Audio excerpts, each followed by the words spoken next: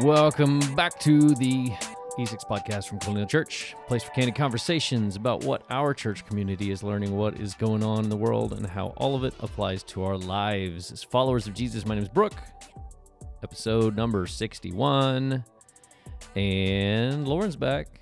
Hey. Good morning, How's Brooke. it going? Monday morning here, Yeah. recording our next podcast episode. That's right. Did you say 61? 61. Roger Maris, Okay. for a long, long time, was the most home runs hit in a season till we had Got our to players start 62. juicing up a little bit. Yeah. Good times. Sorry. Numbers. I'm such a sports geek. You say a number, I'm like, who's that? Yeah. How was your weekend? It was really good. Yeah. It was really good. Little extra busy. We had a fun leadership community event here at Colonial, which We I did. think we had 60-something people come. That was really, really fun and encouraging. Was it 61? It may have been 61 people. I should have Just said curious. that. I was Yes. curious. I had family come in this weekend, which just added to the fun and the busyness. And, Yeah. it was a good weekend. How was your weekend, man? It was good. We also had some family in, and we did yard work. So it was, it's spring, and my wife is usually the one that does all of the planting and the flowers and all that stuff. And I don't really know what I'm doing. I just try to make sure it's not all dead, and it's all dead now. So it's spring, and so we planted a bunch of flowers and grass and stuff, banana trees. I'm excited about the banana trees, actually. It is that time of year. Yeah. So that's what we did. Yeah. But I got to watch I watched some basketball last night, and I know you and I could easily have our own sports podcast. I don't know that anybody would ever listen to it. I don't know that anybody But we would have have any interest, but plenty we would of- have fun. We would have fun doing it. But This was a big sports weekend, though. Final Four. It was. The Final Four is this I weekend. think arguably the best sporting event of any given calendar year. I think. Got to go to one in 2011, bucket list. Got to Nice. go to both Final Four games and the championship game. Yeah. Yeah. Honestly, I used to watch it, like, all of it. Every game, as many games, Right? as many screens as possible, and I would watch all of it. And I just got out of the habit, I guess. And now I like the early rounds where there's lots of upsets, and there's the St. Peter's of the world that finally got knocked out after, what was it, the Sweet 16 or the Elite No, Eight? they got to the Elite Eight, yeah, lowest seed, 15th Ever. seed ever to go that deep. which is cool. And so that's why I like that. I like those It's things. so that are fun. and- One of my good friends in Houston, we used to live there a long time ago. He's a urologist. wow, and, that's fun. I know, doesn't that sound like a fun Speaking job? of fun things. But he's a huge basketball fan. At one point, had the 3-point shooting record at his big high school in Houston. But he informed me, and I think I've heard this since from other people, that if you look at a graph of the number of men choosing to go through the procedure of a vasectomy, which requires several days off work and sitting and not I know where moving you're around. going already. When it comes to March Madness every They year, wanna the do it. graph just skyrockets. I'm not even kidding. Like, he showed It's it to so me. smart. He's like, "Oh, I we love are it. inundated with men who plan ahead for a procedure, That's hilarious. so they can justify making the most of their time and sit and watch all the basketball." So, I never had to go through that procedure, but Well, I can appreciate the Yeah. strategy of I know, the I get timing. it. I totally get it. I actually, I was dating this girl in college one time, and I mean, just like we'd gone out a couple times. It wasn't anything crazy, but she called me one day, and it was in the middle of March. It was like the second weekend or the first. I think it was the first weekend, like the second day of the tournament. Okay. And she called and she was like, "What are you doing?" I was like, I'm watching basketball. It's March Madness." And she was like, "Again?" And this was, I was like, she was like, "Are you seriously just going to do that? Like, just going to watch basketball?" And you I was broke like, up with her I right was like, there. "It's day 2. Yeah, we didn't go out again." I knew all I needed to know right there. I was You like, weren't well, married. This is The a- end. Oh, Okay. I found out something last night that I hope might be interesting to some of our listeners. Whether you're a basketball fan or not, North Carolina is in the championship game tonight, Monday, the 4th of April.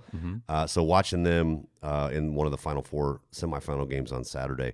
Hubert Davis is the coach at North Carolina, and this is his first year. And I just found out really recently that he's a Christian, that he loves Jesus, that he was even asked on a national stage this weekend, how does your faith inform what you do, your coaching? And he just, it was so cool just to hear him say very matter-of-factly and joyfully, oh, Jesus is central to me, and my faith in him, my relationship with him informs everything I do. It informs the way I coach.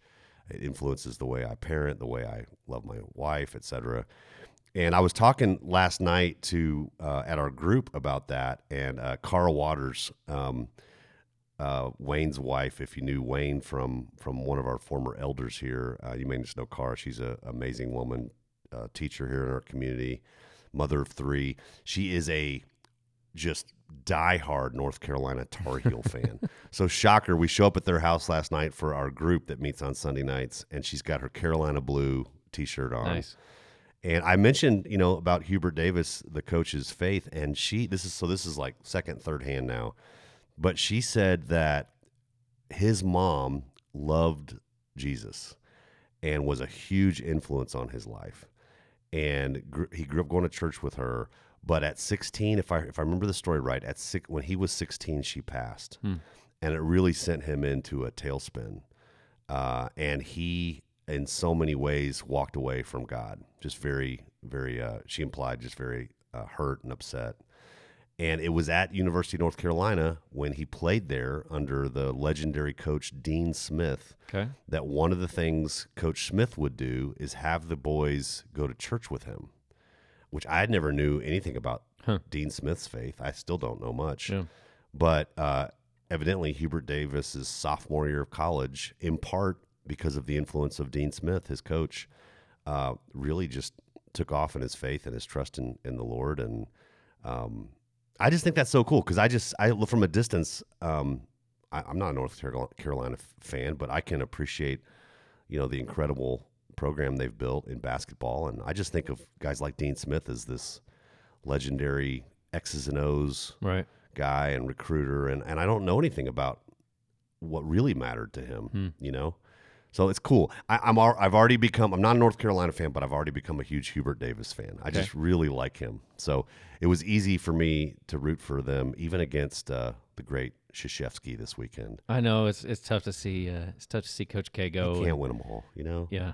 I saw that he lost his first game against North Carolina, and then he lost their last game in the regular season against North Carolina, and then he lost in the tournament as his final game. North Carolina fans have to love I know, that. they got to love that for sure. Well, and I think just as big, he was career-wise leading up to the game Saturday night. Krzyzewski at Duke was 50 wins, 49 losses. So if they just didn't meet in the tournament, he could have retired, one up. One up, man. But he has to go to his grave tied with his rival. That's if he doesn't come back, like it seems to be the normal thing. Well, how old is he now? 70? Is he that old? Oh, he's 70-something. Really? Yeah, he dyes his hair. He looks a lot younger. I don't think I realized that. I don't watch a lot of, Duke basketball, but I try not to. I'm not a big fan. Well, I don't know. Did you watch the women's championship game? I have become more of a women's college basketball fan the last few years just because Baylor's South done Carolina so well. And UConn. And the game last night, I turned it on and I couldn't turn it off. Those girls were balling. It was good. That little guard from what's her name from South Carolina? Destiny Henderson. She scored 26. They said it was a career high. I know, senior. So fun to watch. That's the way to go out. You win a championship and have a career high. Can you imagine? Basically, she was the one. She was the one that won the game. But it was just like I loved watching her play. And the other side of that, there was a senior on the UConn team that averaged like 14 points a game and one of their best players. And I think she scored a bucket with like 2 minutes left. Like the contrast of biggest stage, all the tension and nervousness. And one player just shines, and another player wilts, and that's sports. The other player actually missed the warm-ups due to what they said due to an illness. Oh no! And so she didn't have warm-ups either, and it's like, and then she just couldn't hit anything. Oh, that's terrible. And Paige Beckers sports, man. Paige Beckers was awesome. I think she's the woman from Steph UConn. Curry. I know, man. It's just so much fun to watch. I could watch her just like if I tried to guard her. You know, there's some girls that just because I'm a little bigger, a little taller, I could handle. Of course, not on that level. But this girl, she looks like one of my daughters. She's definitely shorter than me. She would school me. Like, okay, the first one to get up by 30 wins, and it'd be 30 to nothing. Yeah. And Destiny Henderson the same way. Like she was so quick and fast, and she was just going around fun to people. watch. Yeah, it was enjoyable. It was funny. It was like my son was in the kitchen talking to my wife as they're getting ready for bed, and as he's getting ready for bed, and he was like, he started asking Carrot K. He was like, "Can I go sit down and watch football with Dad?" And he doesn't know. He just didn't want to go to bed, and he's in the other room. And I had literally just turned on the TV, and it was like an ad for the NFL draft. And so my wife comes around the corner, and she was like, "Oh, well, maybe he is watching football." And I was like, "Actually, it's women's basketball, but it's fun." So. Yeah, well, it was good. It was an enjoyable game, and I always like to see an underdog. I don't know if they were technically an underdog in the situation, but like, well, it's four blue bloods, but it's UConn. Yeah. So. Oh, and those guys, yeah. Yeah. Mike Krzyzewski is 75. I just looked it up. Wow. Yep. It's my I year guess younger than my dad, actually. I did not realize that he was that old. Yeah. That's cool. So I think some people just well, I assumed he was dyeing his hair. Some people just look younger, you know. I think when I'm 75, I'm going to look 85. if I don't look 75 soon. Not that there's anything wrong with that, no, by the way. Of course not. It was a shock. I didn't realize he was 75 years old. Yeah. So, we have a question that came in, and we got a little bit of a whopper of a question, don't we?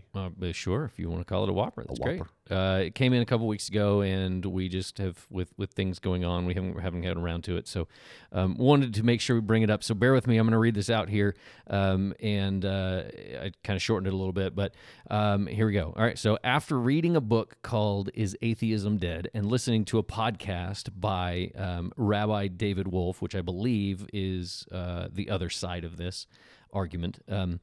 I'd like to know what your viewpoint is of the Bible as a historical document in general. Should we view it as an accurate account or more metaphorical? It goes on to say there's multiple accurate instances proven by history, corroborated by the Bible, such as the city of Sodom and its destruction. But the book of Genesis offers perhaps more of a story. So how do we take the Bible that we have, is it just a historical document? Is this a story that we're being told? What's your viewpoint here? Whew. Yeah. I really do Ready, think that's go. a whopper. You have 30 seconds. Great question. I guess maybe the first thing to say is full disclosure. I double checked with Brooke. Neither Brooke nor I have read that particular book or listened to that particular podcast. Right. So can't really speak to that. to the details of that. Can definitely address it a little more generally. I think that first and foremost, I know that we here at Colonial, our leadership, and I can even speak just really more generally to Orthodox Christianity, teaches that the Bible is inspired. It is supernaturally inspired by God through human authors. We believe it's from God. We believe it's trustworthy. We believe it's reliable. Thankfully, there's a whole lot of evidence over the years that has been really helpful in kind of rooting ourselves in certainty. I'm not familiar with this particular book. There's a great the field in general of apologetics. That's what they call it, Christian apologetics, to substantiate the claims of Christianity, the archaeological evidence, the history. That's been really helpful. I will confess too, I probably should have said this first. I don't think I'm the most helpful guy in this arena. It's never greatly appealed to me. I read Mere Christianity by C.S. Lewis long time ago. and it took me way longer to read than some people because he's brilliant, he's an intellectual, and I'm not either of those things. But one of my good friends, actually my best friend from high school, who ended up being a judge advocate general, a JAG in the Air Force for his career, really sharp, very intellectual. Mere Christianity changed his life. He had a lot of these kind of questions. What can I trust? What can I believe? How do I know for sure? And so one point real quick I should say, let's put this in our show notes, is C.S. Lewis's Mere Christianity is an absolute top shelf option when you've got the hardest questions about how much can we believe and why. A newer example that we can go to that I know that Jordan, one of our pastors here, is teaching a small study right now on Tim Keller's book, The Reason for God. Let's put that in the show notes as well. That's some people even claim that is a 21st century version of Mere Christianity, just a little newer, more accessible. I'll date myself, not quite as far back as C.S. Lewis, but when I was an adolescent and a 20-something wrestling with these questions of how sure can I be of the Bible's reliability and things like that, Evidence That Demands a Verdict by Josh McDowell. And I know that's an old book, but it's a bestseller. It was really helpful to me when I was younger. So those are probably three good resources there. I think I'll insert a couple other thoughts. I think that it's really important we recognize that there are different genres of literature in the Bible. Mm-hmm. I think there's a reason you don't pick it up and start on page 1 and read to the end like you're reading some novel or even some academic textbook. It's not in chronological order, which a lot of people don't realize. Some people argue, for example, scholars, that Job is the oldest writing in the entire Bible. Well, where is it? It's right in the middle.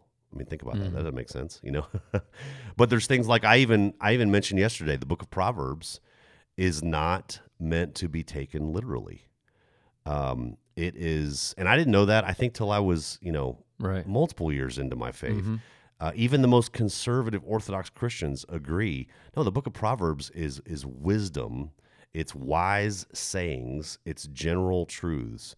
I think of, if you train up a child as the way he or she should go, one of the Proverbs says, he will not depart from it. Yeah. Well, that's a black and white statement that we all know sometimes just isn't true. Yeah. If I do this, my kid will be great. But there's a general truth to it, The Psalms, much of which were written by David, our prayers, our songs of lament, our songs of celebration, our songs of desperation, they do inform us about the character of God, the promises of God, but that was not their primary intent. It's like we're reading somebody's journal, we're reading somebody's songwriting. Yeah. The first 5 books of the Old Testament were written primarily to give us the law of God to follow, with very specific instructions. There's other books, like we're in 1st and 2nd Samuel now in our study of the Lessons of a King, and it's very much story. It's narrative, with a lot of historical backing to what happened when and where. Mm-hmm. So if I can give a kind of a mixed answer, it really depends on what you're reading as far as the primary purpose of the author and the audience. Yeah. Let me add this other thought. My wheels are spinning. We will look at the 4 Gospels, Matthew, Mark, Luke, and John. Well, Matthew was written primarily to Jews. It's why if you open up Matthew and start with chapter 1, it starts with a genealogy. It starts with a family tree. And for people who aren't Jews, you're like, okay, then this person had that person, and then this person had that baby, and that was named that person.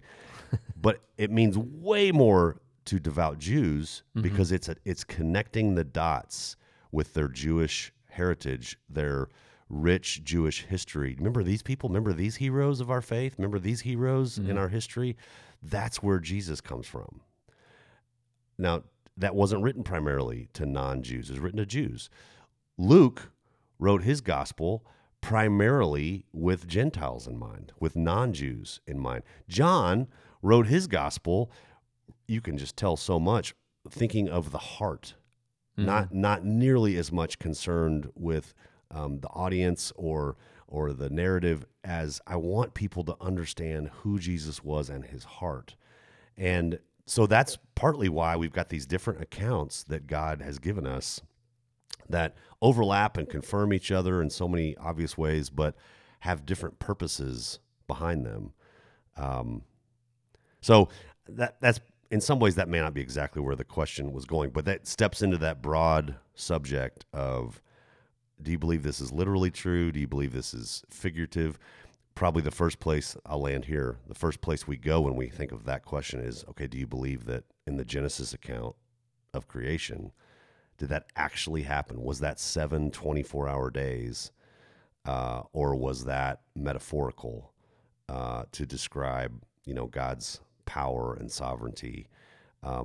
I personally believe that it happened literally, that I take it at face value, but at the risk of getting in trouble or at the very least disappointing some people. You know what? That's not central to my faith. I trust God in however he did it, and I trust that scripture is reliable.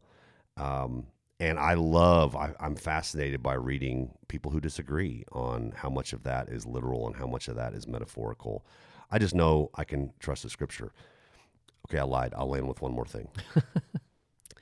Lee Strobel, let's flood our show notes. Lee Strobel wrote a couple of books, Case for Christ and Case for Faith, and he tells the story of Billy Graham. When Billy Graham, who we all know was just one of the most influential Christian teachers and leaders of the 20th century, friend to many, many presidents on both sides of the aisle, early in his faith, I think he was in his late 20s, early 30s. This is in the foreword of Case for Faith by Lee Strobel. This has always stuck with me. Billy Graham had his own crisis of faith. He had a very good friend say, I don't know if I can trust this book. I don't know if I really believe all of this is true. And Billy Graham had his own doubts and his own questions, similar to this question posed to us. And he describes getting down on his knees in a hotel room on one of his tours of speaking in different cities. And he prayed, and he held that book, the Bible, in his hands, and he said, God, I am choosing to trust you. I am choosing to trust that this is reliable, that this is from you, and I'm not looking back. With all my doubts, with all the questions I still am going to have over the years, I am not looking back. I'm putting all my faith in you and in this book. And we all know what happened with the rest of Billy Graham's life. He became a basketball coach and moved on with his life. That's a different Billy Graham. I think it was Billy Cunningham. Okay, my bad. I don't know if I breathed in the last 5 minutes. I'll stop talking. Yeah, there you go. Great question, and the kind of thing we need to be talking about. So I will say, talk to Jordan. We have a resource here on our staff. Jordan is teaching through the Reason for God. I think he would be even more excited than I am about talking about Christian apologetics. He's a great resource to ask some of those questions.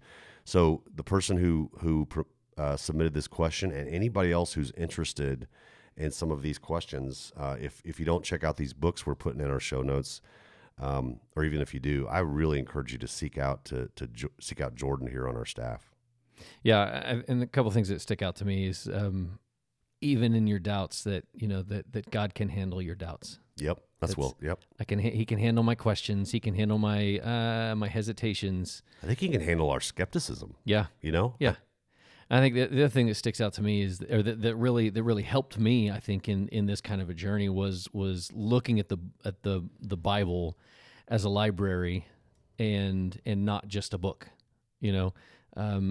The question says as a historical document, and in my head that was like, this is one book. It was put together in this way, but ultimately it's 66 books, and they're all different, and they all do different things. They have different audiences. They have different genres, as you said. They have different literary devices throughout it. We've talked about before the staircased I can't remember what's the where it has like seven lines of the stanza or seven stanzas to make the point in the middle. Oh my goodness, I'm blanking on it. I know, I totally forgot but what it is. That's a literature device. Right. Literary device. And so it's a way, but when we fill in the gaps with the Right. things that we know and the ways that we do, they don't make as much sense, or it changes the meanings of things. And Right. so, just thinking about it in that way, realizing that, okay, the book of Genesis was not written with the expectation that Exodus was going to follow it. Mm-hmm. When Matthew was writing his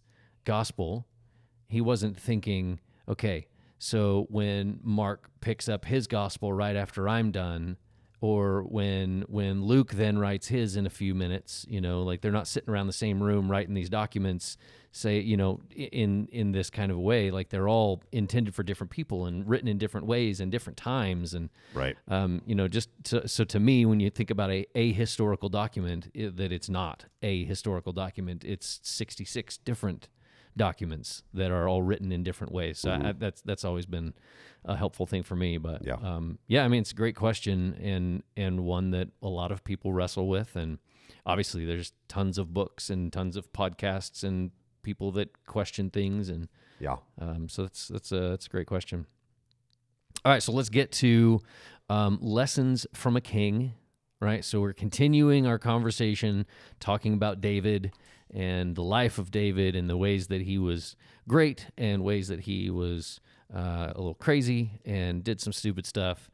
And this one specifically, this story of David having an opportunity to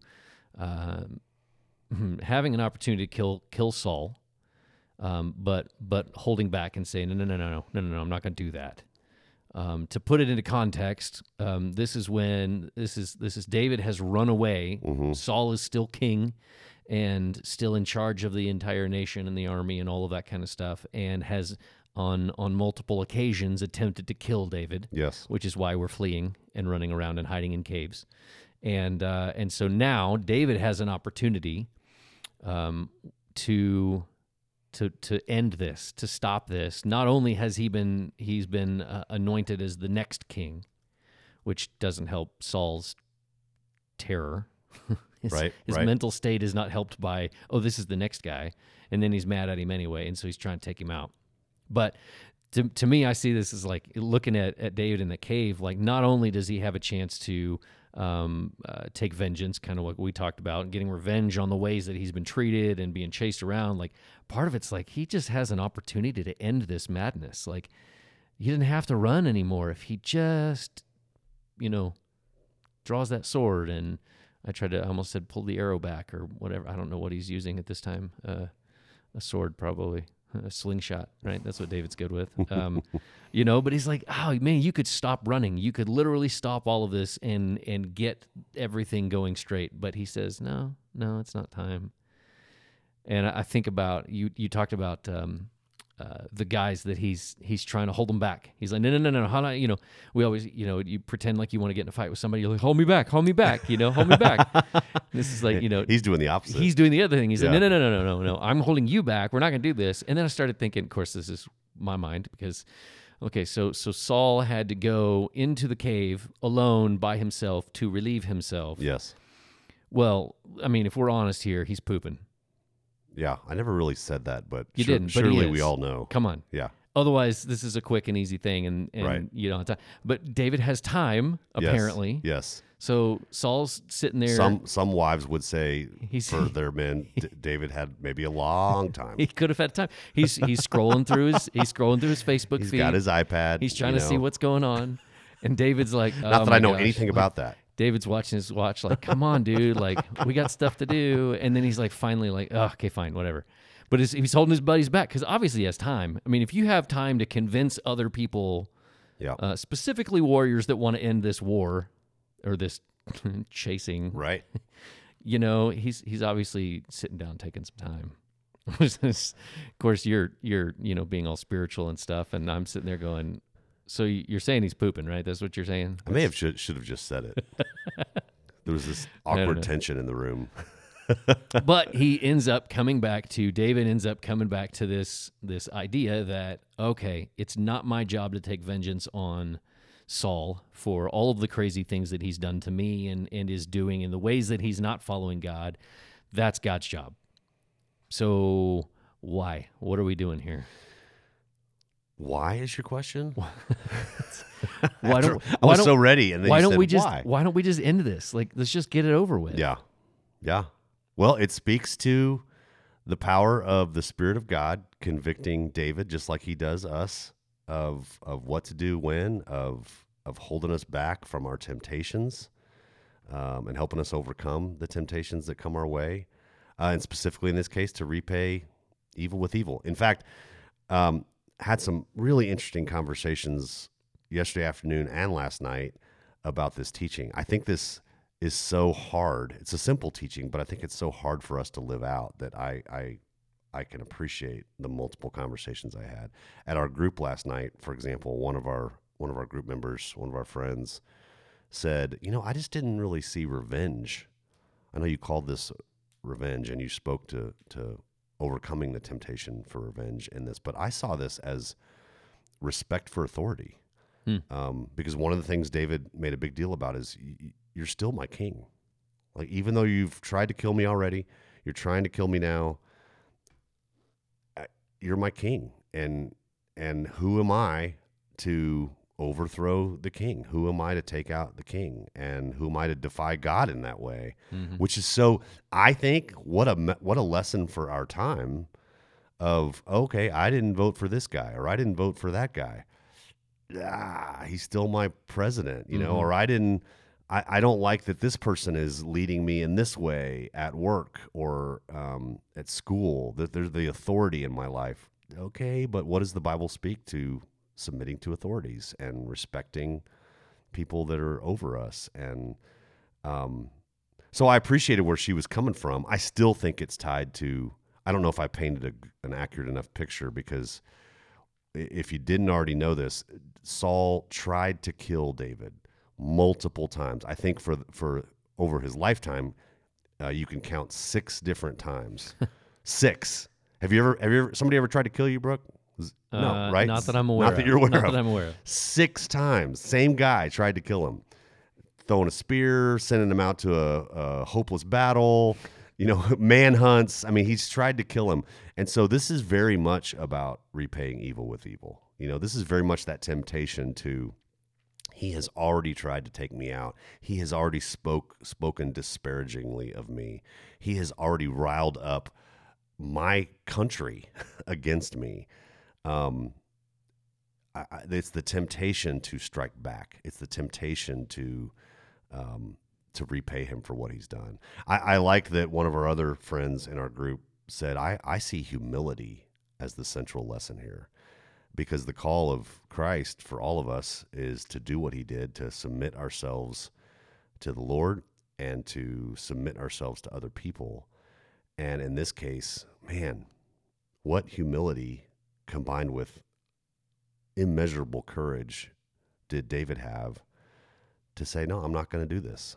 I'm going to submit to this. This is still my king. And I'm still going to make an effort to prove to him where my heart is in this moment. Not even sure it's going to work. Not even sure that I'm going to survive. When I step out in the cave late in the narrative and reveal myself and make my little speech and hold the hem of his robe, there's no way he still knew that this was going to turn out well. He may have just signed a death sentence of him and hundreds of men, but the humility and the reverence for God first and for the king, despicable as Saul was, speaks so loudly. Pretty cool. I do want to broach one subject with you about this teaching that I have a feeling some of our listeners were thinking about yesterday or are thinking about under this subject heading, because I had a couple people specifically come and talk to me about this, and I've had these kind of conversations before. To me, the call against taking revenge is crystal clear in the scriptures. Paul says it in Romans 12. Jesus says we're to love our enemies, to treat people how we want to be treated, not to repay evil with evil. The story we looked at with David and Saul teaches us the same. But I want to distinguish very clearly from, okay, what does that mean when we are in abusive situations? What does that mean when we are in risky, unhealthy, destructive relationships? Because I think that wisdom and God's love is represented by the counsel that says, okay, first you got to get out of there. Like, this does not mean turn into a loving wussy punching bag, and just love them back and tolerate destructive behavior. I think that any good counselor would say, okay, the first thing you need to do is remove yourself from that situation. What we're talking about here in this instruction from Scripture is, okay, don't take vengeance. We can't justify, just striking back. We can't justify, well, okay, I'm going to kill him. I'm going to hit him back. I'm going to say these hard words back. That's not the same thing. I want to separate that from, there's a lot of situations we just need to remove ourselves from. And then with good counsel and support around us, prayerfully wrestle with, okay, what does it look like to love this person and love myself? I think that's something maybe I left unsaid yesterday, because we're called to love God and to love our neighbor as we love ourselves. We forget about that second clause in the Great Commandments. And so part of loving others as we love ourselves is, okay, I've got to remove myself from this really painful relationship or from this very awful situation, at least short term, if not long term. And then with help, I need to prayerfully wrestle with, okay, how do I heal from this? How do I have healthy boundaries? And ultimately, how do I love? What does love look like? Love might look like just an attitude of the heart from a distance that has changed drastically and has nothing to do with re-engaging in that relationship or re-entering into that situation. And that's where it gets really complicated. And I think that's worth mentioning, because, and that's even that, what I just said feels very soundbite-ish. I think messy, relationships are messy, and we're so sinful and dysfunctional at times that they get really complicated. And God's call to love our enemies, God's call to not seek revenge and let justice be left to him is about as challenging as it gets. Can I just leave my little rant and ask you a personal question, Brooke? Okay. How easy or hard is this for you? I know in general where you're going to go, because where we all go, but when you are hurt by someone, when you're frustrated by someone, when you're annoyed by someone, how easy or hard is it for you to resist or to give in to that temptation to repay evil with evil, so to speak? Let's see. What's the? Don't say the right thing. I know. Say what you think. I think it's for me at least. It's in the moment is when I have to. It's when it's right afterwards, when I am fuming or when I'm confused or venting or whatever. That's when it's the most difficult. And then as time goes on and I can try to wrap my mind around it, or I can seek wise counsel, then it becomes maybe easier to deal with a little bit. I think of times, I think of one specific time in a job I had, and my boss and I we butted heads constantly.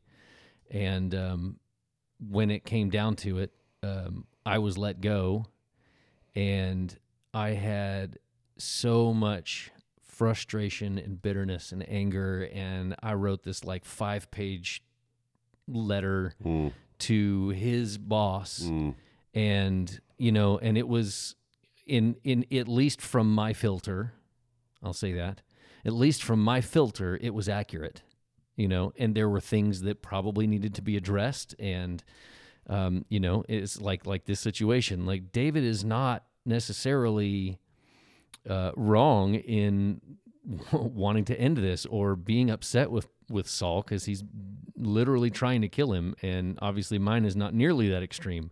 But I remember writing this thing, and I was just so mad and so frustrated. And it took me, I ultimately, as the next few days and couple of weeks went by, I started to, think about it and pray about it and talk to, some people that I trust, and not from the fuming and venting standpoint, which that's not true. It probably had some of that in there too. And it took me a while to get to a place where I was like, you know what, whether I was wronged or I was in the wrong or both, it's not my job to fix that, and it's my job to handle it on my end and do what I need to do. And so there was some release, some letting go of things. And so I mean, I can't say that it's I can't say it's easy. I can't imagine, and that's it was inconvenient. It was a rough time. But it's also not like somebody's trying to kill me, or somebody's, going after my wife or hurting my family, or, anything else that would make it even that much more difficult. Right. Right. And, so yeah, I don't know that I can say I necessarily handle it well. I think over the course of time, I ended up at a place where that letter, I didn't send it. I didn't do anything with it. And I found it years later and was like, delete. I didn't need that, because it was gone at that point. It was like, even though that conversation still could have been a conversation, there was no need for me to be a part of it, and I was not a part of it, and it was something that I had ultimately had to let go. And like I said, it took me a while to get there, but it's not like it's an easy thing. But I think it's also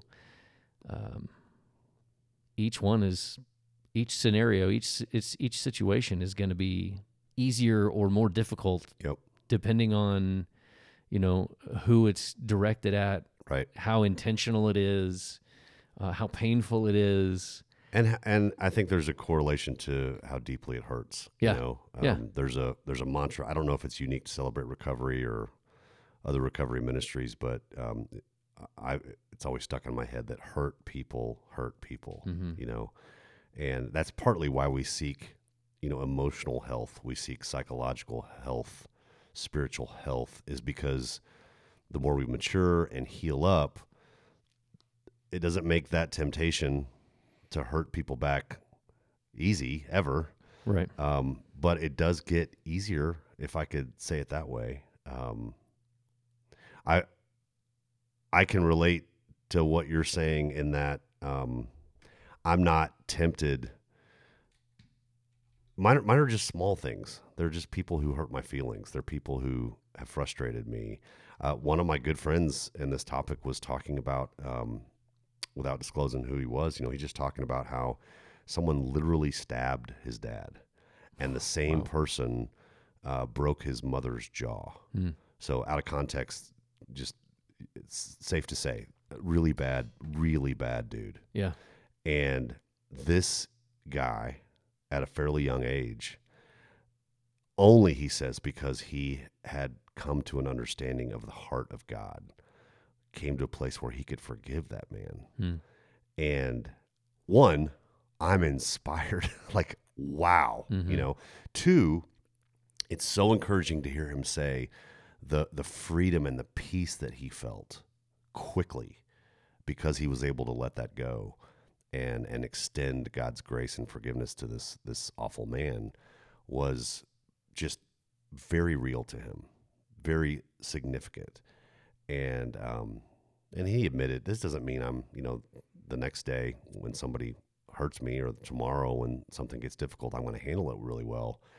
But I needed to hear that from someone who's really gone through some pain and hurt in a way that I haven't, about people he cares about. So we also, somehow the slap heard around the world came into our conversation, because that's only been a week removed. But, even, Chris Rock, just being hurtful in a moment, and you could argue he's just trying to be funny, but still being hurtful in a moment on stage. And how did Will Smith, at least in a moment, respond? He responded with repaying evil with evil. He responded with revenge. And so clearly, even just a week later, we can see, okay, how long did that feel good for Will? I'm going to guess at least a few seconds, Yeah. maybe a few minutes. It felt really good. And then really quickly, he was overwhelmed with, oh no, what have I done? He's asked to leave. He's counseled by all these friends coming to his side with different thoughts. What's happened since then? I've been reading. He's been asked. I guess he removed resigned. himself from the Motion Picture Society or whatever the heck that is. And then there's a couple movies he's been working on that have come to a screeching halt in their production because people don't know what to do with him now. And he's taken all this criticism. Of course, I can only guess. I don't watch late night TV, but I can only guess late night TV hosts are just having a field day, and he's been criticized from all angles. How much, grief and fatigue and regret is he experiencing? Which I think is just such a clear lesson for us. Like, man, when I strike back, I can speak from experience. When I strike back to someone, it feels good for about a second. I'm thinking back to when I got flipped off when I was on my motorcycle earlier this year, and we were stopped at a light after he's already flipped me off, and I could not help. I didn't give him any similar hand gestures, but I did raise both hands like, what, and it felt so good. It's like I'm Like just you're bowing up up my pecs, and I'm like, what, and then the way he looked at me, and I'm realizing he's in a big truck and I'm on a motorcycle, and I thought, what am I doing? And then I just felt terrible. I'm like, we ended up driving in different directions, and I'm like, what am I doing? Now I feel worse than if it never happened, But I get the temptation to just bow up in that. It's another way of saying it, right? I'm going to strike back. I'm going to, and speaking of what we think looks like strength, I think Jesus modeled for us so well. I was talking to you earlier about this, Brooke. Just there was nothing weak about Jesus. I don't know what, as a listener, you're thinking about the person of Jesus. Read the Gospels. There was nothing weak about Jesus. I love his portrayal in The Chosen because there's not 1 ounce of, macho fighter pride in Jesus portrayed, and there's also not 1 ounce of passive, weak, lovey-dovey Jesus. He is just incredibly, to the nth degree, sure of who he is, comfortable in his own skin. The moment he looks at Pilate and he's like, you think I couldn't snap my finger like Thanos and just change all this? No, I'm only here because this is exactly why I came. And yet he didn't go nuts with a sword and fight back. He's like, well, my kingdom is not of this world. My kingdom looks like loving your enemies. My kingdom looks like going 2 miles instead of 1. My kingdom looks like giving your life away, not taking it. And that's good, as Jordan would say. It's tough. It's challenging. It's totally the world we live in right now. It's the world we live in these days. Yeah.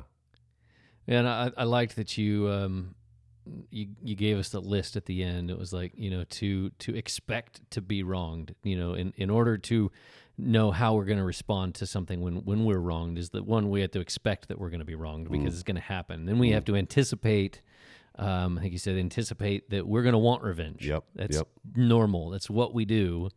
And then we have to make a choice after that and choose to forgive. We would want that for us. Yep. That's right back to the do unto others. I would want you to choose to forgive me. Yeah.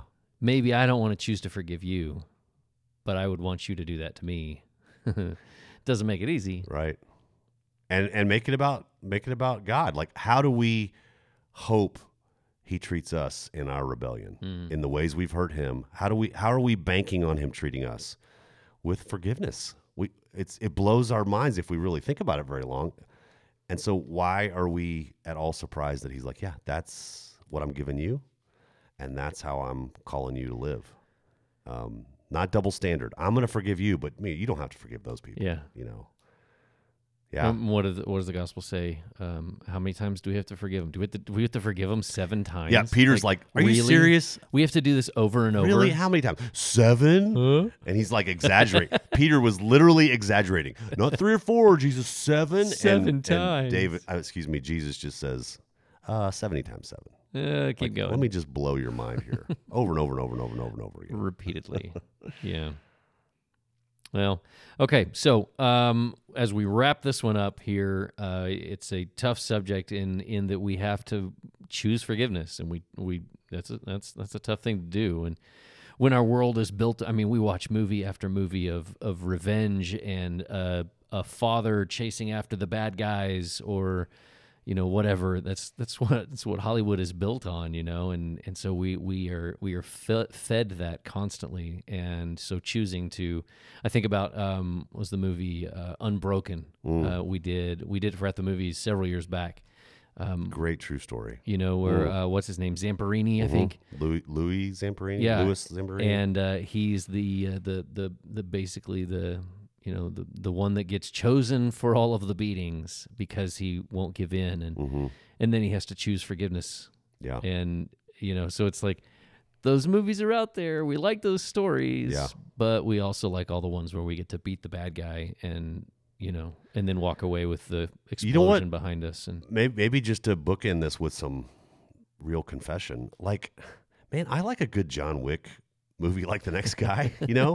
I like William Wallace from Braveheart, and there is a God created element of a longing for justice inside each of us, and I don't think that's sin.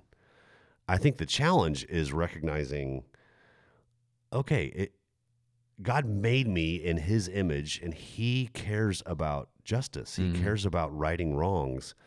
But it's also recognizing, and it's not all up to me. I have to trust that he is sovereign.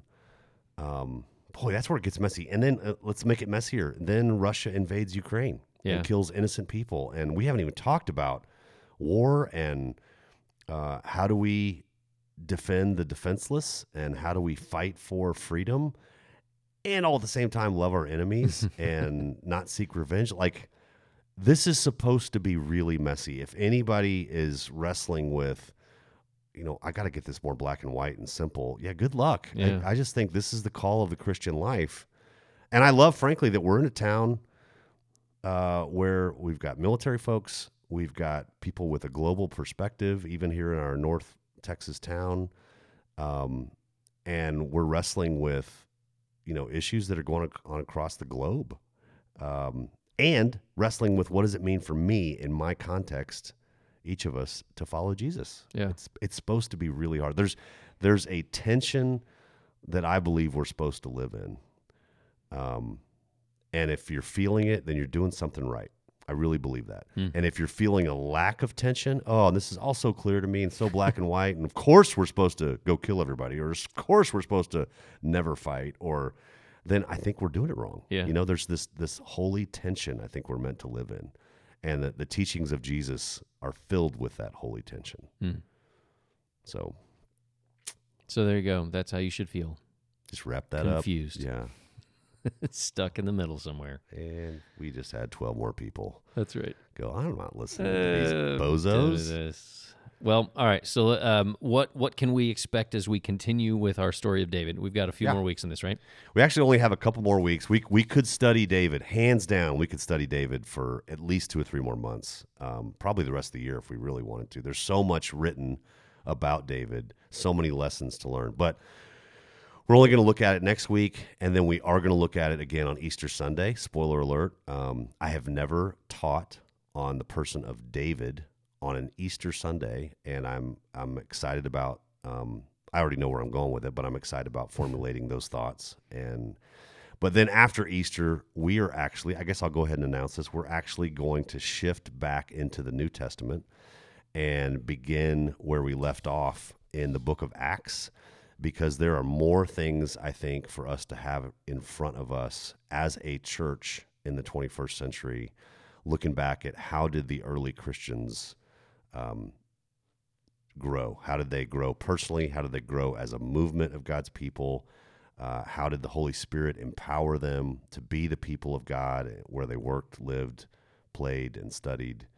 And so after Easter, we're going to shift back into the middle of the book of Acts and continue from there. And then, of course, we're working on some amazing stuff for the summer with At the Movies and some more fun for the fall. So, yeah. We've got our house worship night coming up on the Friday night, the 15th. Mm-hmm. You're going to hear more about that even in the next week. We've got our Easter services on the 17th, regular time, so nothing new to complicate things with. I'm glad we're able to do that, 9:15 and 11. We've got a huge Serve Day on, is that what we're calling it, by the way? Serve Saturday. Serve Saturday. I didn't have a good name. We don't have to overthink it. I just went, that's what it is. It's literally what we're doing in a day. I'm excited about that because it's not coming to our campus. It's not, Yep. coming to a program. It's let's go get our hands dirty at a couple places. You only mentioned them briefly. I want to make sure people know who they are. On Saturday the 23rd, we're going to serve two organizations. Can you remind us who they are and what they do? Yeah, we're going to Faith Refuge, who is a women's shelter.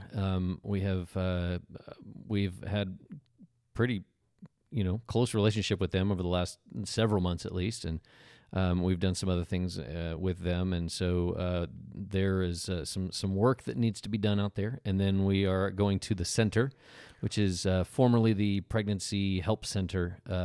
And the director there, she's a longtime Colonial person, and they specifically minister to women in crisis. Yes, crisis pregnancy type stuff. So lots of that. We have several people that are involved in both places. Yeah. In ongoing manners in both ways. So people on boards and people that are leading, right, and meeting out there and taking their groups out there. Yeah. So we love both places, and we want to go and just do some work for them. Serve. Just do some things that they need. Serve them in ways. There's nothing coming back to Colonial. We're not getting paid in any way. We are spending the money to do stuff. Work. Yep. So and do it together. Like that's part of the fun is just to be alongside. Maybe you'll meet somebody new. Right. Maybe you'll get to bring family members, friends to do it with. I like that we're registering. We don't need registration for this, other than if we know you're coming. My understanding is we're just going to make sure there's plenty of work to do. Yeah, we'll be better prepared. It helps us be prepared to make a difference for being able to do what kind of things. So jump on the app. So please get on the app and let us know that you want to be a part of that. Serve let us know what skills you have. It's top thing on the app this week, and probably will be next week as well. And it's not this Saturday. Correct. It's the 23rd. So we're going the Saturday 2 after weeks Easter. From this coming Saturday. Right. Yeah, Saturday after Easter. So we want to do some work out there for those places, and we'd love for everybody to come and be a part of that. And as you said, the more people we know are coming, the better we can plan for our projects to happen. So yeah, that's it. All right. Anything else you got, Lauren? Nope. But I'm excited about this season. Spent some time outside this morning, and it's like Jordan and I were laughing about how there's these little windows in our climate that are just perfect for being outside, and it's going to get hot soon. Mm-hmm. But I love this season, stepping into Easter. It's a fun time. Our church, I think, is going to have some real life the next couple of months, April, May. It's just a fun season. Yes, and the weather is all over the place. Yeah, it was not supposed to rain, and then it rained last night, and then it was supposed to rain all night last night. It didn't, and then I think it's like raining right now, and then it's supposed to rain later, and then it won't, and then it's supposed to be sunny for like 5 days, and it'll rain again, and yep, it can't make up its mind. True story. It couldn't before. It was like, is it going to be cold or is it going to be hot? Now it's just going to be, is it humid or is it actually wet? I don't know. All right, this has been the E6 podcast from Colonial Church. You can always get more information about Colonial at colonialchurch.com, or you can download our app from the App Store, Google Play Store, and we'd love to hear from you. So send us your email, your questions, or your feedback. Thank you for those of you that either came up to Lauren afterwards or talked to one of us afterwards this past weekend, and give us your questions that way, or if you emailed one in. So sorry if it takes us a little bit to get to some of those questions, but we totally appreciate them. So thank you for listening, and we will pick up our conversation again next week.